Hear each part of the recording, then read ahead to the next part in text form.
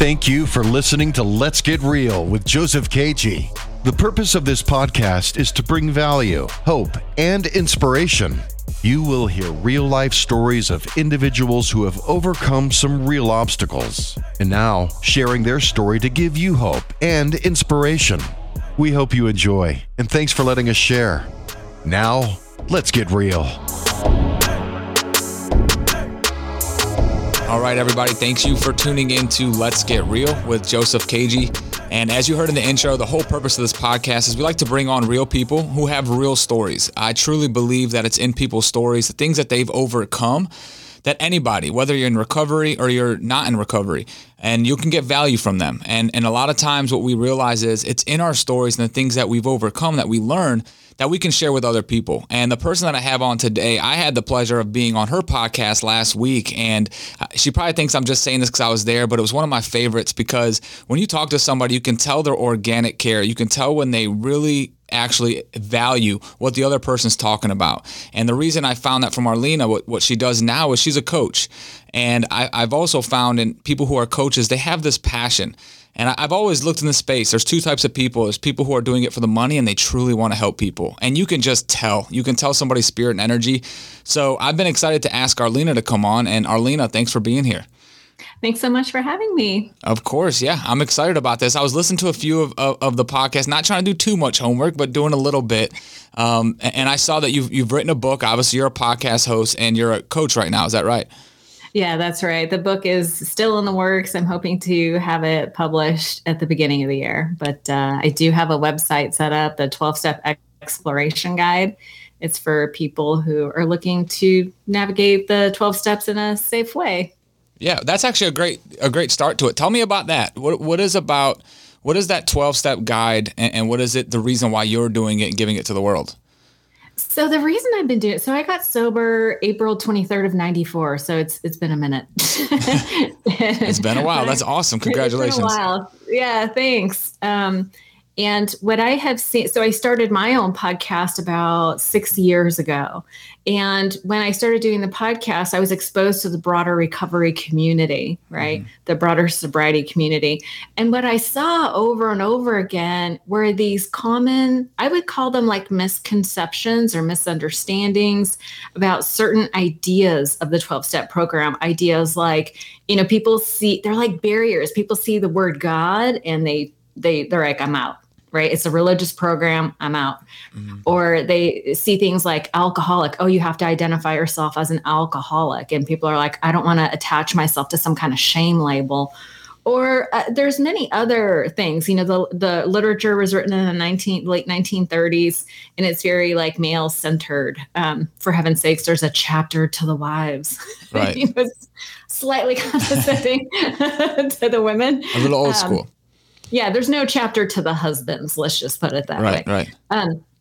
Anyway, but I was so sad. I every time I hear people like, oh, I hate the 12 steps or I hate the community, I'm like, why? What is it about? What was different about me? That my perception, the context of which I took the information in. What was different about me than these people who are saying they can't do it? Right. Or they've thrown out the program completely because of these few barriers. So my intention is to bring context and perspective from my own point of view of how I overcame some of these obstacles. And for instance, for me, the word God, it's a word that we assign meaning to, right? And maybe you grew up, I grew up with a lot of religious training, and what I didn't, it just didn't resonate for me. Like I abandoned my faith during my drinking and using, and getting sober required me to find a new concept of God. But they told me I could create a concept of a higher power that made sense to me. I was like, you can do that? Like, I didn't know I didn't know that was a thing. And so I did. And that was one of the things. It's like, oh, I'm not going to do the old way because that didn't work. I had a lot of internal resistance. But with new context and new perspective, I was like, oh, I didn't know that was an option. And I had a guide, a sponsor who sort of took me through that process of like getting rid of the things that didn't work for me and adopting new ideas and really focusing on those ideas that made sense to me. Like it needed to make sense to me. Right, right. And so that's the whole purpose of the book is I'm hoping to really call out the barriers to entry and provide a path around those barriers, around or through, above, below, I don't care. But I'm doing this because the process is so worth it. Yeah. The 12 steps is a worthy endeavor. And so I'm saying, do it your way, but do it. Right. Like, it can be a transformational experience. You will definitely get something out of it if you just apply yourself. And, there's a lot of 12-step people who are very like fanatical, and you don't need to worry about those people, right? It's take what you like, leave the rest, and do it in a way that makes sense to you. Yeah. So that's why I'm doing this, because I want people to do it. I'm biased. It's worked for me for 28 years, for heaven's sakes. Yeah. So did you go through the 12 steps yourself also? Many times. Yeah. Yeah. And many times. When you got sober, was it through the 12 steps and then you created something else, or was it like the way that what you created with the 12 step in the book, the 12 step endeavor, or is it just your perspective of the 12 steps? So let me answer that in a couple ways. So when I first got sober in 94, if I take it back a couple steps, I had sort of hit bottom 2 years prior. I had the night what I would consider to be like a bottom, where my drinking and using, they say that those of us that are, alcoholic, we have the Jekyll and Hyde personality. Right. My personality is very different, instant bitch, just add alcohol kind of a thing. Yeah. Right. I often said that I have two alter egos when I drink. It's either Wimpy Wendy or Badass Betsy, because when I drink, I'm either fighting or crying. It's ridiculous. We go to the extremes, don't we? Right? Yeah, for sure. So, but anyway, so that's sort of, I had a really bad night with my sister. The police were involved. I didn't go to jail. I physically assaulted my sister. It was bad. Right. It was bad. And I felt that the next day, that incomprehensible demoralization. She went to Al-Anon. I was offended because I was like, for me, like I was in that much of after all of that. That's funny. Yeah. I know. I was like, and then so I was introduced to the 12-step program. There was nothing else. Like, I guess there was rehab, but I didn't even know that was a thing back then. So I went to through a series of events. I ended up in the rooms and did the 12 steps. And it was so interesting that I got to the rooms, as we call it. And I was so self-centered, but incapable of self-examination. It was really about, what can I get? How does it mean? What does it mean? Like, I was all about me and my feelings and what could I get, and fears about what I was going to lose and all that kind of stuff. But I didn't have any sort of practical way to deconstruct my behavior or deconstruct the relationships I was in to find out what the root cause of the problems were. All I knew is that I had problems in relationship, and in all the relationship, I was the common denominator. Right. That's very offensive information, to be honest. And what was, so like, as you're going through this, because I always tell people, it's like drugs and alcohol were the solution to our problems. And, I found as I've done this podcast that I get so much feedback from people who are not in recovery, and they're like, I learned so much from people in recovery. Because I hear that too. Yeah. And it's amazing. That's what I thought was pretty cool. And I wanted to touch on what you were just talking about. You had mentioned that, the problem was always you. And you were like, there was an issue here. Now, did you see that when you came in, or was it pointed out to you? And then, the second part to that question is, how did you uncover dealing with that? A lot of people run from it. How did you deal with that, realizing, okay, it looks like the problem is me. Now, what do you do? Well, I just knew that I had a problem, right? Like, my life was not working. I tried all kinds of things. Like, in that 2-year period from the time I had the bottom to when I finally got recovery, I was trying all kinds of things to solve what I thought were my problems, right? I thought it was men or money. I thought, right. If I could just find the right man, then I, fall in love, then I would be okay. If I just made enough money, then I would be okay. but none of that was working. And I was just trying all these different books, and I lived in the self-help section at Barnes and Noble. I was really trying to figure it out, but not really, like you said, alcohol was just the symptom of a deeper problem. And I was trying to find out what that deeper problem was. I didn't want it to be alcohol, but until I solved the alcohol problem, none of the other stuff worked anyway. Yeah. So it became this, I was doing like Tony Robbins and Harvey Mackay, like I was in sales. And so I was doing all this, you know, when you're in sales, you do like a lot of personal development That's right, work, yeah. you know, goal setting and just all this stuff. And it was always, I could see that drugs and alcohol, I needed to get that out of my life so that I could perform in the way that I wanted to. I was very I've always been very performance and achievement oriented, like low self-esteem. Like I got to do twice as much just to feel half as good. So it's all about performance and achievement, and money is a sign of achievement for me. So it was all, so that's kind of where my head was at. And I just had to, you know, I forgot what your question was, but it was really all about, you said about what was I the problem? It wasn't until I did the 4-step that I began to see patterns of behavior emerge on the paper. Because did you do the 4-step? Yeah, of course. So, of course you did. So, it's like, nope, I haven't done any steps. I just figured it out. Of course, yeah. That's silly me. I already interviewed you. I forgot already. No, you're good. You're good. I'm old. But so for those that don't know what the 4-step, it's a searching and fearless moral inventory. It's a moral inventory. And we start off with the people that we're resentful at. Where are you carrying resentments? Some people don't connect with the word resentment. So sometimes it's, you know, situations where you feel sad or, you know, it just depends on who you are. The book calls it resentments, right? It's dealing with anger. So you get really specific about the cause of the resentment, and then how it affected you. What did it affect your financial security, emotional security, your personal relationship with that person? You know, and then we identify the fears. It's typically fears of not getting what you want or losing something that you had, right? And then in the final column, it talks about, and then self-esteem was one of the things that really stood out for me in the 4-step. And I'm going to circle back to that later. Yeah. Because self-esteem is a really big focus of mine in my coaching. But the last column was my part. And I couldn't see how a lot of things were based. Like, I'll just give you an example. Like, I felt like people didn't treat me right. Like people were being mean to me. And when I broke it down, I realized they were actually responding to an action I did. Yeah. Right. So if I was being selfish or self-centered and didn't consider somebody else's feelings, they would get angry and retaliate.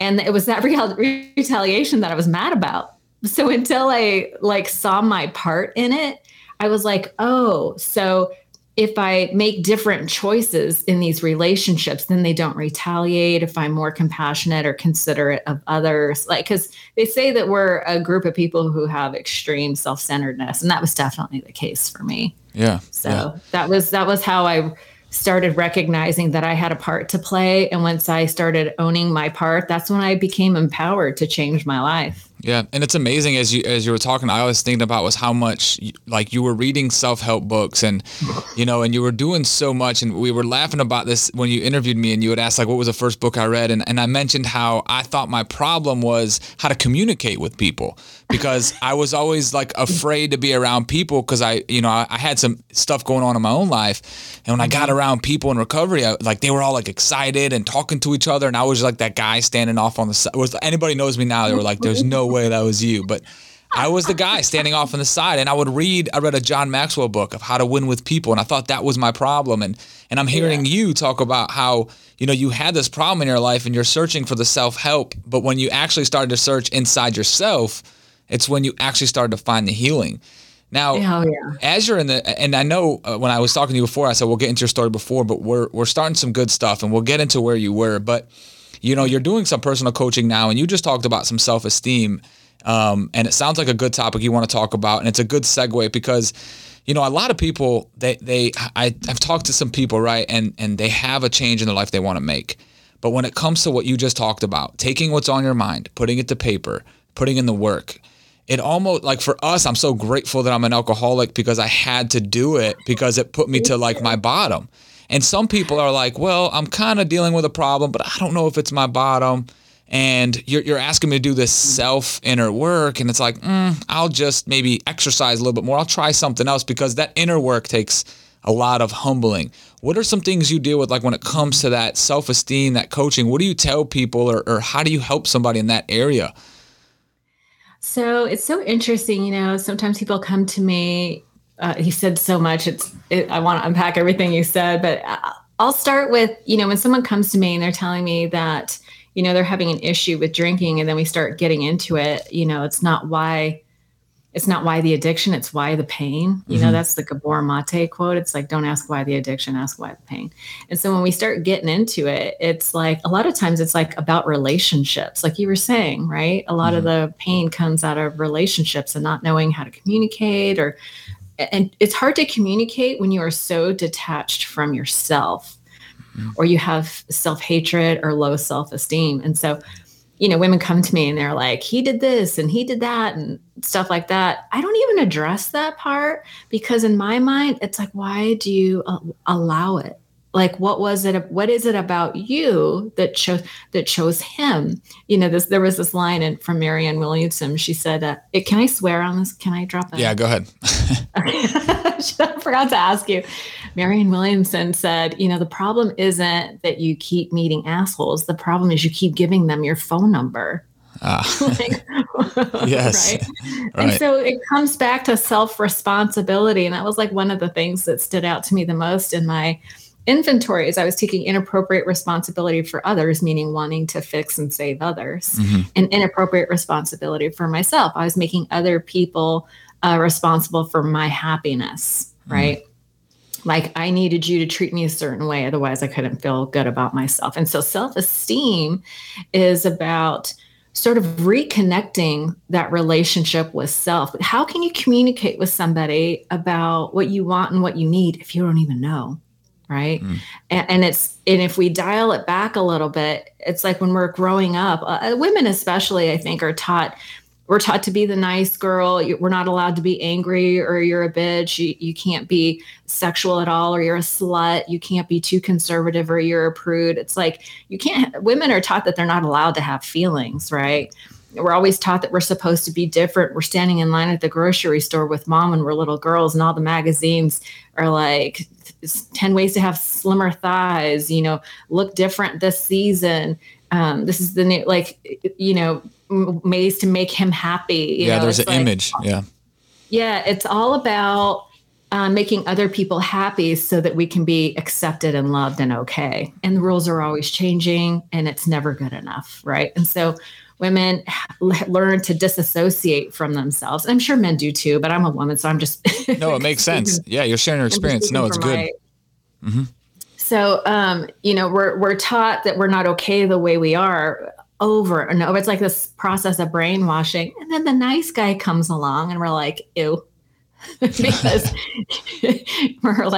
because he doesn't agree with our internal opinion of ourselves, which is pretty low. Yeah. Right. It's like this, what is wrong with you that you want me the way I am? Right. Yeah. And so that's why it's like my theory of why nice guys finish last and why women are always going after the bad boy. It's because whatever is on the outside is a reflection of what you believe about on your inside. So if you're attracted to those kind of men, that's my sign that, you have really low self-esteem and we need to work on that. We need to start reconnecting with self, learning how to identify feelings, process them to resolution, practice empathy and self-compassion, prayer, meditation, journaling, service. Those are all self-care practices that reconnect us with ourselves. I mean, I remember when I first got sober and I didn't have anything to fix my feelings. I was like a raw nerve ending and I was experiencing all these emotions and I couldn't identify what they were. Right. It was like, have you ever seen those like old timey pictures of the switchboard operator, with they always have that funny updo hair. Yeah. That they're always sitting in front of a panel of holes and they have all these plugs. that's how I felt about my feelings. I felt like my feelings were these plugs and I didn't know which holes they went into. Like I couldn't identify, like I couldn't make the connection. Yeah. And so recovery for me was about recovering my whole self, all my feelings, and identifying and discovering where my boundaries were. And boundaries are kind of a funny thing because you don't know where they are until you cross them. Yeah. But we need to give ourselves a little, you know what I mean? Yeah. It's like, but we need to give ourselves a little bit of grace because as we grow, the boundaries will change. Yeah. Our boundaries are always changing as we grow. And it's not always forward growth. You know, growth is like it ebbs and flows, right? So sometimes we contract and sometimes we expand.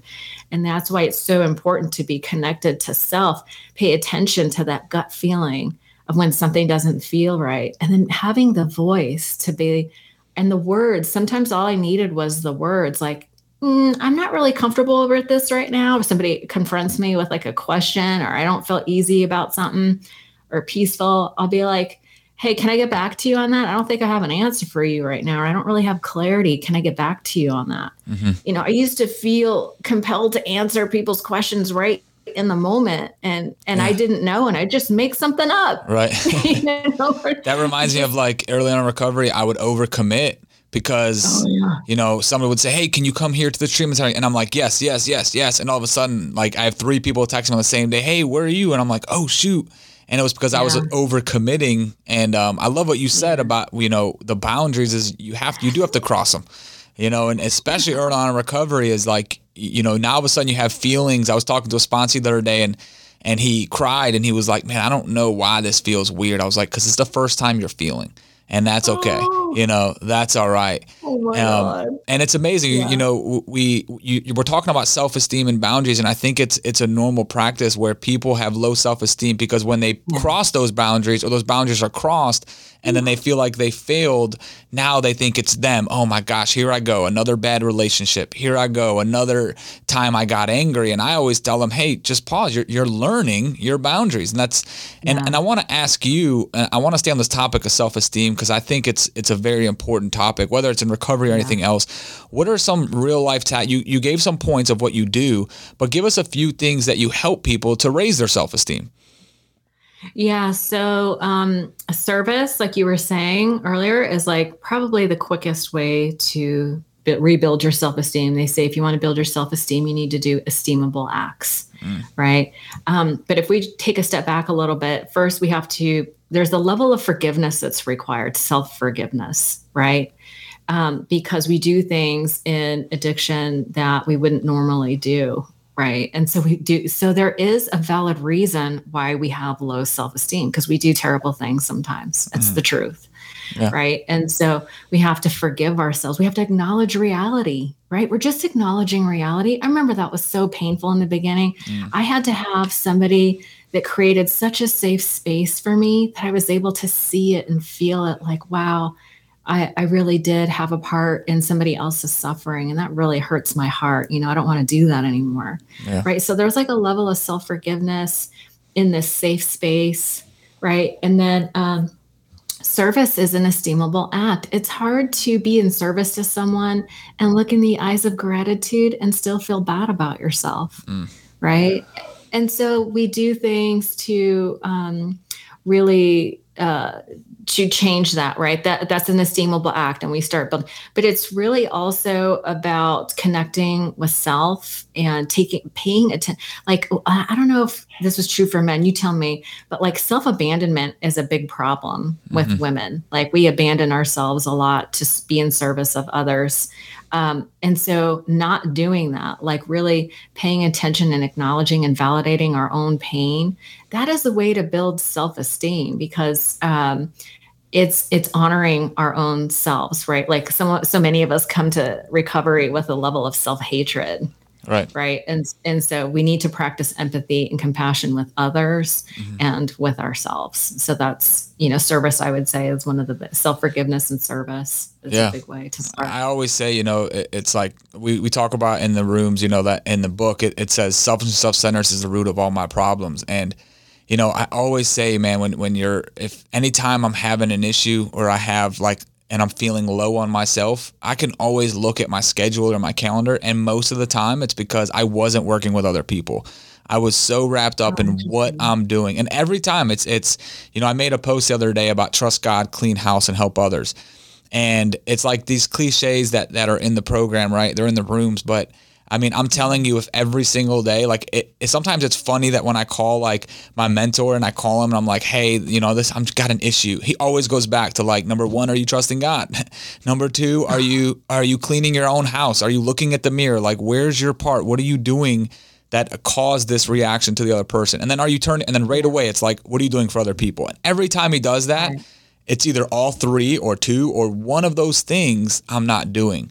The gratitude of giving yourself to somebody else and helping somebody else. Because there's a truth for me, and you were talking about like for men, like I'm a doer. Like I love helping people. I love accomplishing. And sometimes, and this is where like I've started to learn about myself, is I start to learn that I'm starting to get a sense of self-esteem by my accomplishments. Well, now I'm becoming accomplished based, and now I'm doing accomplishments with a motive. Instead of just instead of just coming to in the house and doing the dishes for my wife, I have a motive now because I have low self-esteem at this point because I'm not trusting God, cleaning house, or helping others. And then after I wash the dishes, if my wife doesn't say anything about it, I'm frustrated now. So that's what, for me, I know if I'm performance based, I'm like, I'm doing something out of a motive. And I also find that, to add to it, I find that like when I'm making promises to myself that I don't keep, and that's another one. Let's talk about, because what you're saying now about the self-esteem, take us back. Now we're going to backtrack a little bit. You said it was 1994 when you got sober. And I do believe the journey before is what created the Arlina Allen who thinks the way she thinks today, who literally is living her life, and then you're helping other people. And you're helping other people by what you overcome. So take us a little bit back to what life was like before you got into this place, whether it's childhood, and a little bit about your story. Sure. Can we pause for just 1 second? Absolutely. I'm so afraid my dog is going to pee on the carpet. Hang on. It's all right. Listen, if he pees on the carpet, we got more problems. If you're listening and you have a dog, you understand. Or if you have kids, you understand. This is Let's Get Real. This isn't like we're real people. We got dogs, we got kids. Dog's going to pee on the carpet. Like let's make it happen. Did you get the dog out at least? I did. That's all right. Good.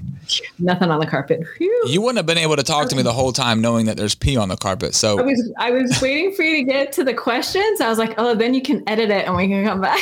I'm not editing that. That is going in the podcast. It's called Let's Get Real. You know what I mean? It's real. That was real. I was terrified. I was like, oh no, I could hear him barking. So I'm going to get centered again, because you were asking me like, how did we get here basically? That's right. Mm-hmm. And I'll just keep it real short. I'm going to say that there were two things that happened in my childhood that kind of it set the stage for what was to come later. Mm-hmm. I was molested by a neighbor when I was really young, like 5. I think I was about 5 years old, let's say. And it went on for a while. I don't know how long. And my parents divorced. Now, we were growing up in my mom, my dad more than my mom. They were religious, but I had these ideas. Some of this is like religious trauma, right? Like I got this idea that I needed to be Christ-like or perfect. Like there was this perfectionism that I thought I was supposed to live up to. And what I didn't realize, in all fairness to the church, what I didn't realize was these were like ideals. Like Jesus was an ideal, and that we were supposed to try to work towards. But an ideal is a mental construct. It's like the horizon. So the horizon is a mental construct. You can always walk to it, but it will always be off in the distance. That's not something you can ever arrive to. It's the horizon. Mm-hmm. And so what I did, and I missed a lot of things about how, the whole forgiveness aspect, there was all like this, don't sin, like don't mess up is and what I learned later is that sin is an archery term. It just means that you missed the mark. That's all. Yeah. Which we always do. We're always going to miss the mark. We're always and that's okay. Right. And I didn't recognize that it was okay to be imperfect. And I was always asking God to fix me and heal me. And I was still human, which was very disappointing to me. And so I just felt like I was failing over and over again. And then what was going on, what was happening to me made me feel like a bad person. And I always wanted to be good. I just never felt that I could be. So at some point I just gave up. I decided if I can't be good, I'm going to be good at being bad. And the root, I used to joke around about that. Like that was a funny thing, but the root of that is my belief was that I was bad. Yeah. And, maybe if I was a better little girl, then Daddy wouldn't have left. And mind you, Dad was right around the corner. I saw him all the time. Best dad ever. So it wasn't like but there was, it was hard. And I just thought if I had been a better little girl, I was 7 when that happened, that maybe he wouldn't have left. And my dad was the nurturing one in the house. He was like government guy, Marine guy, but he was the softie, right? And my mom was, she was very, she's kind of a hard ass. Yeah. So I don't mean to speak ill of my mom, bless her heart. She was an amazing person, but childhood was hard. Right. And I just never felt good enough. I felt like I was bad. And so all this like low self-esteem. And what I've learned now is that your beliefs about who you are developed in childhood. And we develop what's called the default mode network. It's your brain's operating system. It's your beliefs and your ideas about yourself that live in your subconscious mind. And to heal that, so that's why I started doing, in my coaching, I do hypnotherapy because it's a way to get to the subconscious mind and reframe those like subconscious limiting beliefs. But listen, I didn't know all that back then. All I knew was that I wasn't good enough. I was unlovable. I wasn't worthy. And I had all this pain. And then I discovered drugs and alcohol really early on. My first drink, I was probably between 8 and 10 somewhere. My mom had gone out for dinner. My older sister and I were home alone. And I decided it would be a good idea to drink some of this booze that was in the cabinet.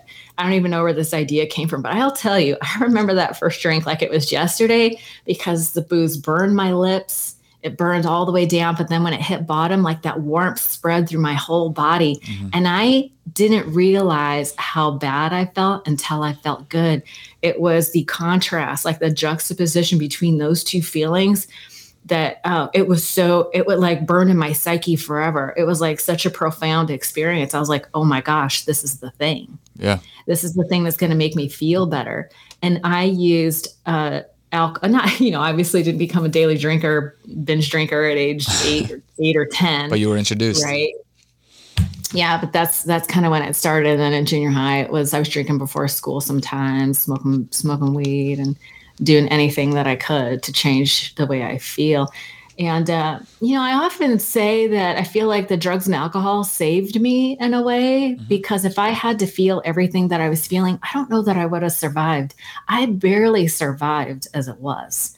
Like I hated myself so much. I wanted out. Right. And I contemplated suicide. I'd never attempted because I grew up in the church and I was really afraid to do that.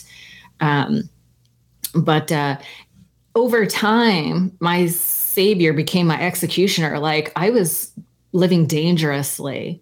I was putting myself in very dangerous situations. I was drinking and driving. It was really dangerous, blacking out, the whole nine. And, I'd wake up the next morning and sometimes I'd be like, what was that all about? Right. And what I learned later is that I was suppressing all my feelings. And then when I drank, they just all exploded. And that's why I had those two alter egos, because I was processing that sadness. Wimpy Wendy, she was sad. And, Badass Betsy, I had a lot of anger. And I have come to recognize that anger is like my red flag that I'm actually really sad. I wasn't allowed to feel sadness when I was a little girl, but anger was okay. And so even today, I have to be very conscious and continue my self-care practice because I will revert back to that default mode, right? Like it's interesting that self-esteem, And I'll just say that I ended up getting sober at 25 through a series of events. And then I did the 12 steps and it completely changed my life. And I was lucky in the sense that I didn't have kids or, a lot of, I didn't lose a lot. I didn't have a lot. I was 25. Right. Yeah. So I was really lucky. I got all new friends. I met my husband when I was 5 months sober. We've been together 28 years. They say don't get into a relationship your first year of sobriety. And I tend to agree with that. I just was kind of like this weird outlier. Yeah. Well, it's funny. I'm the same way. I was 3 months sober and I did even worse. When I met my wife, I never knew she was in recovery before. But we met and she was on the verge. She was like drinking like heavily and she had relapsed for a while. She went through a divorce and stuff. And when I met her, I was like in recovery, fired up about life. And then she told me she used to be in recovery. And then I took her to a meeting and she picked up her white chip. So like I did the work. I did what they actually definitely don't say. It was an outlier situation. I just remember my sponsor saying, I was like, why do they say you don't get in relationships? And he told me, well, because she'll become and he told me all these reasons why. So like I went to her house that day. I said, listen, you got to do your women's. I'm going to go to my men's. And she's like, okay, yeah, and we've been married 5 years. Well, so you brought her I don't know. You brought her back to recovery. So that's awesome. Right. Yeah, it worked. Yeah, I mean, I agree with you. I don't encourage it, but yeah. Well, it's because when you first get sober, you're really sick and you don't even know it. Right. Mm-hmm. And so you have to, you're in crisis mode. And so you don't want to attract somebody while you're in crisis mode. That's right. Because you will change. Recovery changes you. It returns you back to the best of you. That's right. Yeah. And if you're attracting somebody from the worst of you, what do you think you're going to attract? Yeah. And you're learning to love yourself at that point, so how are you going to give that love to somebody else? And then I also found that, when you're going to have tough days early in recovery, I mean, even now you do, but they're tougher days because you don't know how to deal with them. You've been given tools, but you're still like on that, like, do I use it? I'm confused. And then you never want to use somebody of the opposite sex to make you feel better. But yet you were making somebody your higher power. Yeah, exactly. But you know what? We run it the way you guys run it. Like I went to women's meetings, he went to men's meetings. And whenever there was a problem, I had a sponsor, I would call her and be like, Bobby did this, Bobby did that. And she'd be like, she'd listen and she'd go, okay, well, I don't sponsor him. Right. So let's look at you. You had a good sponsor. I love that. Yeah, I don't sponsor him. So let's look at your part. Let's talk about what is within your control. And we would often talk until I got to the place of empathy for him, how I would get to the root of my behavior. I would, we would talk about, a problem can't be solved with the same level of thinking that created it. Right. And that was that's one of the first things I heard. That's a nugget. I wish I had like a nugget bomb or something. I would drop it. Well, right listen, now. That's an Albert Einstein quote. Yeah, that's good. A problem can't be solved with the same level of thinking that created it. Right. It was my thinking. And my thinking was coming from my belief system. And my belief system was run by my emotions. And so I'd feel a feeling, think a thought, come to a conclusion based on off of the information that I had, and I would take an action and then invoke the law of cause and effect, right? And so what the end result of that is I felt like I was on a track. I was always ending up in the same place. I was always ending up in the same place of loss, confusion, disconnection, sadness, feeling like I was alone. It's that deep, dark despair that it would always end up, right? And so that's why I was so grateful for the process of the 4 steps specifically, because it helped me break down my thinking and discover the errors and the presuppositions of my belief system so that I could change the fundamental, like when you were talking about trust God, clean house, work with others, like that takes it back to the fundamental setting of being grounded, being humble. Like step 7 is honestly one of my favorite steps. In the 12 and 12, there's audio recordings that you can get for free online at aa.org. Yep. I love listening to step 7, even now in long-term sobriety, because it's very easy for me, especially in times of stress when like my nervous system gets hijacked.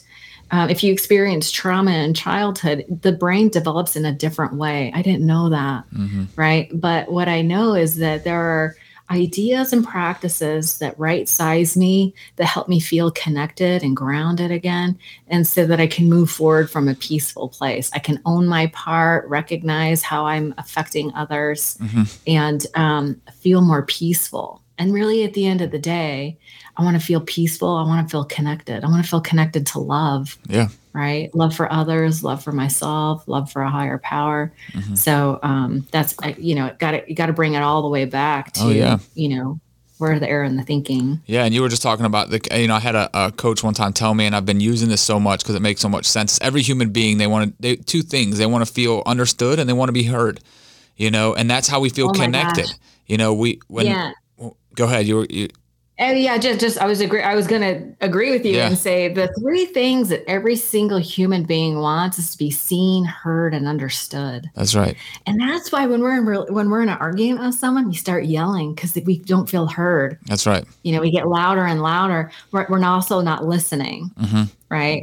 But the quickest way to de-escalate an argument, especially in a relationship, is just to take a step back and go, what is, try to understand what it is that they're saying to you. And it's not agreeing with it or admitting that you're wrong. It's like, are you saying that you felt, just repeat back to them what they said. It's like, am I hearing you right? Yeah. And, they can validate it or change it or whatever. And the three little words, maybe it's four, is I could see how you'd feel that way. I could see how you feel that way. Maybe five. Right. But people cannot get off it until you acknowledge it and validate it. Like, people cannot get off pain until it's validated, acknowledged and validated. It's not admitting that you're responsible for it or that you agree with it or that you can change it, but it's just, I could see how you'd feel that way. And it's like, thank you. Like, sometimes that's right. all we need. Yeah. And it puts your armor up. Like it's funny.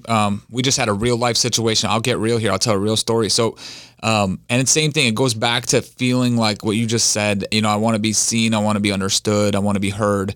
And there was a situation with my son. He had asked, we came home from, my wife and I went on a date, and my son asked to get him some Oreos. I said, yeah, no worries. I'll get you some Oreos and milk. And it's very simple, right? And I then all of a sudden I have two little ones, a 3 and a 2-year-old. And my son that I'm talking about, he's 8. So we had gotten home already at 9:30, and his bedtime's 9:30. So without me even thinking, I just said yes, but then I put the girls to bed, and then I get done. It's like 10:15. He's like, hey, where's my Oreos? And I'm like, hey, I'm sorry. I realize it's 10:15. It's time for bed. And he got so upset. He got so mad. And in my mind, I'm not thinking at this moment, he just wanted to be understood. Let me pause real quick and tell him, hey, Aiden, I'm so sorry. I know I did tell you, and I apologize. I went to like, hey, I get you Oreos every night. You should be grateful that, it's one night that you're not going to get Oreos. So my wife goes to talk to him, and I'm laying in bed, and I get a thought that comes to my mind. Let me go talk to him. Let me go let him know. Let me go express it. And she stopped me before I went in there because she's like, hey, I'm already, he's going to bed now. Let's not press it. And I immediately got angry. And we talked about anger being, it's a secondary emotion. Yeah. And I went back to lay down, and I'm hard-headed, so sometimes I'll do it like in an hour. This one took me a little bit less than 24 hours to actually pause, because all my mind because what I believe when we're dealing with anger and I'm angry, all my mind is telling me is what she did wrong. Like, she shouldn't have stopped me at the door. She should have let me parent my kid too. This is all this selfishness, self-centeredness. And if I keep going on that cycle, it's terrible. Like, I was there. Like, I almost felt like I took my mind into another reality, and it was a horrible place to be. And then finally, when I came back to earth and I said, okay, what could have I done differently? What did I do wrong? I responded out of anger. I could have brought my wife and said, hey, should I go talk to him? Should I pause? And that goes back to the self-reflection. I wanted to add to that just because I was thinking about the seen and understood. And I think that's where a lot of times when we're dealing with problems in our life, we don't pause, we just react. But you did talk about childhood trauma. Now, and this is a real question. Do you believe everybody, the reason why they are the way they are, they have the struggles that they struggle with, whether it's self-esteem, self-love, do you believe it's that everybody does have some form of childhood trauma in their life? I mean, so there's a couple of different kinds of trauma. Like, there's different kinds, like sexual abuse, divorce. Those were traumatic experiences for me. I saw my dog get run over by a car. Like, that was a traumatic experience. But there's little traumas too, like running up to mom with an open heart, wanting to show her your thing that you created at school, and she snaps or yells at you and shuts you down. That's like a little T trauma, but it's like those little hurts that we carry with us.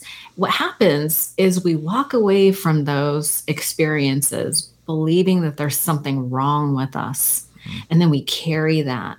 And from that place, we start making decisions. That's the error in the presupposition in your subconscious beliefs. Something's wrong with me. So what do? We overcompensate. We try harder. We manipulate to get what we want. We're afraid. And so we're behaving in ways that are rooted in fear, right? And so I do believe that those wounds, pains, whatever you call it, everybody has them. I mean, look at the world that we live in today. Like, you don't make it to your 20s without some kind of trauma, right? There's we witness things that are difficult. So I do believe, I've heard some people claim that they had a great childhood. They were safe. They were protected. They had loving parents. They're like, I have no reason to be an addict. And that happens. Like, that's a thing. So, like, not everybody, like, I would like to, deconstruct some of those. Like, I would love to get into it with some of those people to find out, like, what else is going on. Like, what else is going on? Yeah. I think there's a part of me, because you were just saying somebody who, like, grew up, like, you look at my life, my mom and dad never had jobs. I mean, I know your parents, yes, they got. But you had trauma. I know your story, and you had trauma there at was 14. There was trauma there, but if you would have asked me that question before I uncovered the trauma, I would have said I didn't have any childhood trauma. But even the little stuff, like my dad always correcting me when I did something wrong, but never validated any of my good. Got to celebrate the wins. Right. So, like, there's a part of me that thinks, I was curious from your side doing the coaching, like, I would love to talk to that person, because I do think there's, if somebody's struggling with self-esteem, I really agree with you on there's got to be something in their childhood, and there's a reason why you feel you're not good enough. What's so interesting is if you read enough books on trauma, you will hear people talking about their experiences, like, oh, I didn't have any trauma. And then you start hearing some of their childhood stories, and you're like, oh my God, that's absolutely trauma. But they don't see it as trauma, because for them, it's normal. Yeah. Like, they don't know that other people are not having that experience. Right. And maybe the word trauma, like maybe people hear the word trauma and they think it's got to be, like, for me, like you were saying, I was molested when I was younger as well. And people would say that's trauma. But to somebody, maybe my dad not, telling me I was a great job or never validated me, they don't look at that as trauma. Yeah, that's like complex PTSD, kind of. It's like persistent, pervasive, ongoing. Like, having a critical parent kind of does something to your head. It does for some people. So, like, you and I have, like, the critical parent. So we're overachievers, right? We're doers.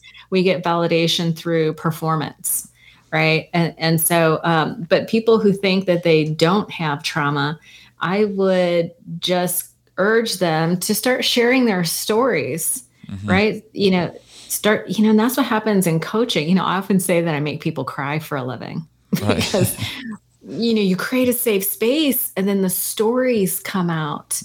And sometimes it's when you're in the presence of someone who sees, hears, understands with compassion and empathy, it will allow the thing that you've buried so deep to come out and be released. And it's typically released through tears. And that's a good thing. That's the brave thing. That is, we do recovery together. It's a support, like, that's why they call it a support system, because we are supporting someone as they face their pain and resolve it to resolution. Right. That's what we're trying to do. We process emotion to resolution. Yeah. And I mean, I like what you just said about sharing your story, because it's amazing as I'm thinking, like, I always think about people in recovery, but I do also think about the people that listen to this, that they're not in the rooms, or they're not sharing their stories. And I almost think, like, how awesome would it be if, because there's probably some people, I think we all struggle with self-esteem. I have some days where, I feel great about myself, and I have some days where I think, I have low self-esteem that day. Now I've uncovered it because of the rooms and I went through my steps. And I think there's some people, maybe they mask it with buying stuff to make themselves feel better or getting in relationships or other stuff. And maybe they're listening to this and they're pausing now and thinking like, okay, I've never told anybody I have low self-esteem, but as I'm listening to you, yeah, there's probably some low self-esteem. But Joseph and Arlina, I don't know where that came from. I don't know where it is. And I would almost wonder if it comes from childhood. Right. Like if they paused maybe and like even recorded themselves like telling their story about when they were a kid or what would you say to that person actually? Man, so when I think about healing self-esteem, I always come back to like the self-care practices of like prayer, meditation, especially meditation. And most people will tell me I can't meditate. And what they're really saying is I don't know how to sit with the feelings that come up when I'm still. These other things like relationships or buying things or listen, we're talking about addiction, right? Yeah. And the purpose of addiction is distraction. It's distraction from the pain that we don't know how to resolve. That's good. And so, right. So we don't know how to resolve it. So we distract from it. We have to survive. It's a survival instinct. Right. And so, so I would say, if you don't think you have trauma or you don't have anything going on, sit and meditate for a half an hour and watch your thoughts. Most people are so squirrely, like they can't even sit. That's a sign that there is something underneath the surface that you have disassociated from. That is detachment. If you're like, people say to me, I know what to do, I just don't do it. Or I keep attracting the same. It's like all the signs are there. Those are the symptoms of a deeper problem. I always say that we only allow into our lives what we believe we deserve on a subconscious level. And if you don't know what you believe you deserve, take a look at the outside. Like we're living in the residual of all our decisions of yesterday, right? Like I bought the shirt a long time ago, do your hair a certain kind of way, certain furniture, how you spend your time. It's all, when you dial it all the way back, it starts from, what do I believe I deserve? What am I capable of? Right? Like, who am I? And that's what the self-esteem work is about. And recovery is sort of like getting back to innocence. It's about getting back to who you really are, like reinventing your identity, like recognizing that some of the things that, like some people say, oh, I'm just a procrastinator. I'm late all the time. That's just who I am. Those are things that can be changed, right? Those are behavior changes. And it's like, it's so funny. Like the premise of the class, it's like, we all know what we should be doing, but we don't do it. A lot of us practice self-sabotage. And we were talking about this before, the default mode network. It's like, we have this thermostat in our brain. We don't get too high. We don't get too low. We kind of live in this comfort zone, right? And so what we're trying to do is elevate. And so your brain is designed to keep you safe, and your brain will be like, the best predictor of survival is past behavior. And so that's why we keep repeating like these patterns. And I would argue that we don't do the self-care because ultimately we don't know how to resolve the pain that's inside, or we don't feel like we're worth it. And so sometimes the work I do with women to get sober is to first address the self-esteem so that they feel worthy of the solution. Wow, that's right? good. Like you got to feel worthy of the solution to be able to receive it, to receive the love. Self-forgiveness is a big part of that. You start hearing other people's stories. They do horrible things and you realize, oh, but I love that person. And so you recognize that you have this capacity of forgiveness. And then you start looking at your own stories and you go, I have that story too. Maybe I deserve that forgiveness. Maybe I can deserve something better. And then we just build from that place. And pretty soon, and self-esteem is kind of funny because it's like you wouldn't go to the gym once and expect to stay in shape forever, right? You would need a salad and think, oh, that's it. I'm good. Right. Like you don't do the steps one time. You don't meditate one time. It's a practice. It's a practice of, you build up your self-esteem and your value and self-worth and what you're capable of. And if you stop doing the work, you so slowly that you don't even recognize it, that you return back to your default and then life gets challenging again. Yeah. So that's why the clean house, work with others, trust God, that is sort of speaks to me I can definitely tie that to the self-esteem practice of writing, like journaling, prayer, meditation, and service, right? Those are all things that build your self-esteem so that you can kind of create from that place, a place of love and contentment. If you think about the feelings that you want to feel, it's typically like contentment, peace, joy, achievement, like a good, that's kind of what we're after. So why not spend a little bit of time in meditation? What does accomplishment feel like? What does contentment feel like? What if there was nothing to improve in this moment, right? What if there was nothing to do or achieve or try for? Just accept that the present moment is perfect just as it is, right? It's just allow yourself to have a few minutes every day. And that's what meditation is for me. It's a few minutes every day where I can allow myself to feel at peace, feel like complete. And it does something to my nervous system. It regulates my nervous system. And, a lot of recovery is about emotion management, right? Oh, yeah. So it helps me process my feelings to resolution and stay regulated. Yeah. It's like sometimes we feel like we have to be in this fight or flight mode. We feel like we just have to keep going and going and going. And like I almost say, like sometimes my mind takes me to the opposite. It's like, okay, if I need to feel better, I need to go here, go do this, go do that.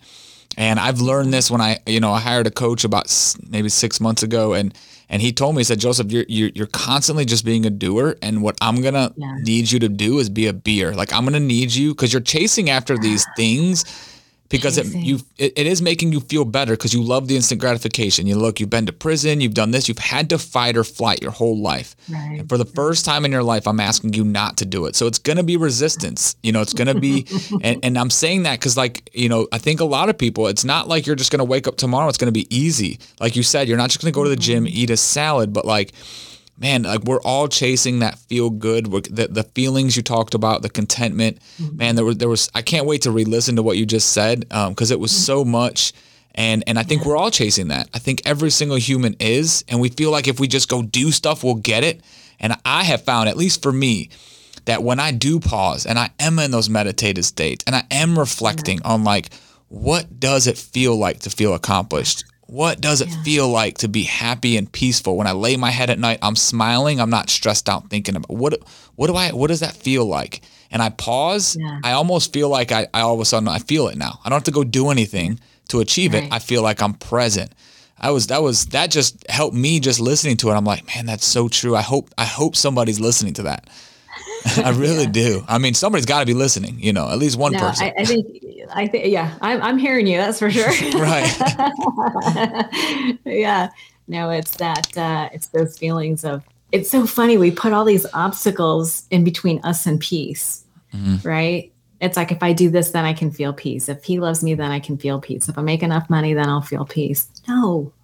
No, I can feel peace right now. And actually, something you said in our conversation last time, you're talking about forgiveness is given. You talked about the grace, like just receiving grace. You can't earn your way into God's favors, something along those lines. Right. Is that close? Yeah. Yeah. And I was like, wow. I thought about that after our call because I go, oh, that's right. There is God does not have a to-do list for me. That's right.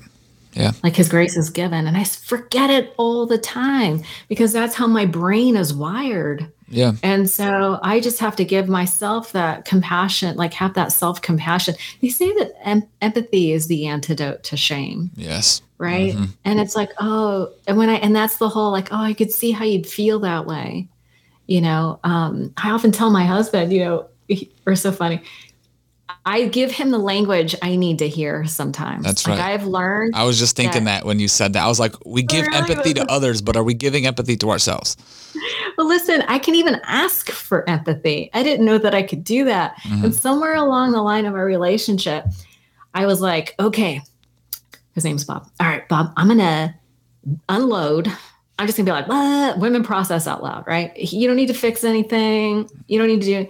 But what I want to hear at the end of this tirade that I'm going to unload on you, all I need is a poor baby. I could see how you'd feel that way. Give me a hug. It's so funny. You just said that. My wife, I can't wait till she listens. Literally last night, she was telling me how she's tired. And my wife works with me too, because I own a fence company, and, we have kids at the house, and we have the house, taking care of the house and work and her health. So she was telling me last night, and she was just telling me how she was tired, and it was at night.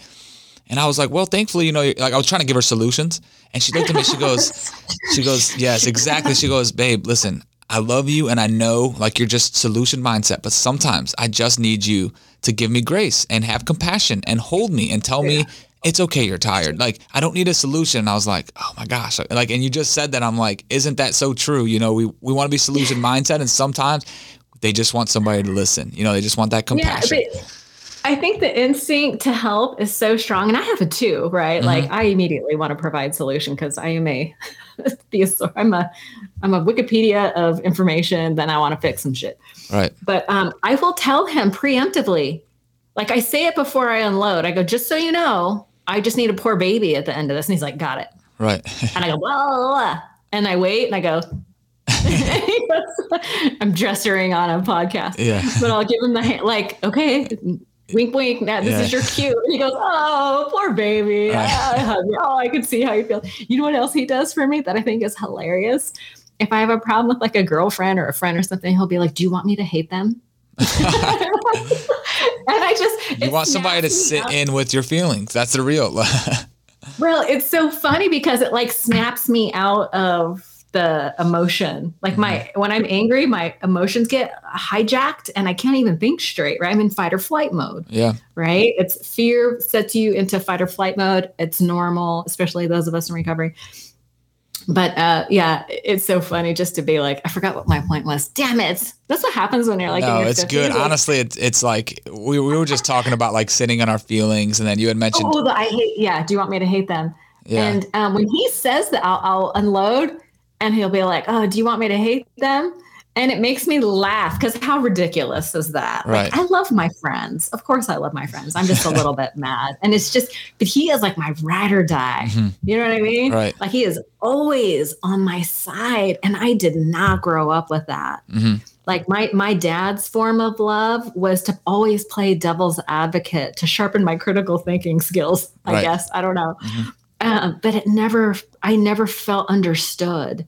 I was always on the defensive. I was always arguing with him, trying to get him to see, hear, and understand me. And it was never, that was probably my predominant feelings when I was growing up, is I never felt understood when I was growing up. Yeah. And it's so nice that as, I've, been in recovery for a long time, that I can cultivate relationships that provide me with the love and support in the way that I need it. Like we can actually cultivate that. Like that's we can choose different kinds of relationships. And as our self-esteem improves, those negative relationships naturally fall away. Mm-hmm. Like I don't need to tell the lady who's complaining about her husband, oh, he's do this, he's that. We don't even talk about that. We're like, oh, what's your self-care practice like? And as she feels better about herself, she starts making different decisions. Yeah. And it's, me and you grew up similar. I was just thinking, my mind just went back to when we were talking about performance-based and having to perform to please God. And that's how I grew up. I grew up that because of all my mistakes and my failure, and this kind of ties into self-esteem, but also spirituality as well. Because, when you're performance-based and you feel like I have to perform in front of God, and if I'm good, God will love me, right? If I'm doing the right things, God will love me. Well, listen, I want to do good every day, and I never want to get mad, and I never want to, do wrong. But like I'm a human, I want to do everything I can not to, and things will happen. Right. And then if I'm doing those things and think, well, you know what? I don't know if God will love me. And that's why I always talk about the grace. It's like, no. God loves you. Whatever you believe of your higher power, but he loves you regardless of what you do. You don't have to do anything for him to love you. Just be, be. And that's for me, that's what changed my spirituality, was when I realized that I didn't have to do anything to get closer to God. It took the weight off of myself, and I think that's so important. Man, I wish we can go on for another time. This has been so good. I didn't know. That's why I love these real organic conversations, and I didn't know where this would go. And we talk so much about self-esteem, and I think it's exactly where it needed to go. Number one, because I always pray before I get on these podcasts for God to take these, these conversations wherever he wants to go, because somebody will hear it, even if it's one, and whatever they need to hear, let us talk about it. So I think, in the world today, I think we all struggle with self-esteem, whether you're in recovery or you're not. You gave a lot of valid things. Obviously you've helped out us so much. You've helped me so much. And I know somebody listening has got some value. How can people connect with you, and how can we bring you value? If you want to visit soberlifeschool.com, there's links to the podcast. Reviews for the podcast are always greatly appreciated. And I'm like you. You said something on my podcast where you were like, reach out. I really want to talk to you. I feel the same way. I got the time. This is all I do all day, every day. And this is my purpose, is I want to connect with people. And, I've had people put time on my calendar. You can put time on my calendar. I'll talk to anybody for a half an hour for free. You know, it's like, how can I be of service? Like, I have been so blessed. I'm so grateful that, and I've had all the struggles about God and like losing my faith and finding it and losing it and finding it. I mean, that's just over 28 years. I mean, that's how it goes. And a lot of people don't talk about what long-term sobriety feels like. You can circle all the way back to crazy. Yeah. I'll just say that. And so that's why we need each other, right? And that's why I keep doing these conversations, because I feel like at my heart, I'm a teacher, but what I really want to do is help alleviate suffering. But it fills my heart. It fills my heart when someone is saying, hey, what do you think about this? They explain a situation and we can break it down and find some solution. I want to help people find their solutions. I'm not money driven. It's like, I'm good. You know what I mean? Yeah. And so I do want to connect, just like you. I was so glad that you said that on my podcast. It reminded me, it's like, oh yeah, me too. Right. Yeah. I love that. I love that about us. Right. Forgivers. And honestly, like if you're listening to this, like, I found, because I've said that so much, and I found people struggle, like, okay, they hear it and they're like, oh, it would be cool to connect with you. And I always tell them, like, look, if you want to connect, you don't have to, like, it's not like you don't need to send Arlina or Joseph a message and be like, unload. You can just say, hey, I heard you on the podcast and it was really awesome. Thanks so much. I related to, like, if there's something you related to, I can tell you right now in my life, I've had conversations where one conversation completely changed the trajectory of my life. And if people like Arlina and me are just telling you literally to reach out to us and just have that conversation, you never know where it's going to go. You don't know what perspective you're going to be given. That could change the trajectory of your life and just how you feel, even if it's just one day. So take that. Just I pray and I do these things because I'm like, please, like, I know people out there need to talk to people and they need to open up. And there's two people who are freely giving themselves to you. And all you have to do is shoot them a message, shoot them a DM. I'll have Arlina's, I'll have her stuff all on the links posted to the podcast, and just send a message and say, hey, I heard you guys say whatever. Hey, what's up? Whatever you got to say. And you never know what it's going to do. Arlina, thanks so much. The funny thing about, just one more thing. The funny thing about me and you is like, we know how to carry a conversation. All you have to do is say hi. That's it. And you're like, we're waiting. We're like, hey, what's up? How are you? You liked it? Oh, that's awesome. Tell me about you. Yeah. All you got to do is say hi. That's and I'm your girl. There you go. And I'm your guy. So girls or guys, you have no excuse. We're here to help. Arlina, thanks so much for your time. I'm so glad we did this. This is the second conversation we had. I'm glad I got to get to know you a little bit better. We'll definitely stay connected, and we'll have all your links and all your stuff. I can't wait for that book to come out. I will definitely be getting one, and I'll promote it, so send me your stuff. Guys, if you heard this, hopefully you got some value from it. And I say this all the time. If you got something from it, or somebody that could hear this, that could get something from it, just share it with them. Shoot them the podcast, share it with them. This is free stuff we're giving out because we want somebody to be helped, even if it's one person. So if you do like this post, or not post, I'm so used to saying post on Instagram, but if you do like this podcast, you did enjoy this podcast, share it with it, review it with it so more people can hear it. Guys, thanks for tuning in, and thanks for letting us share.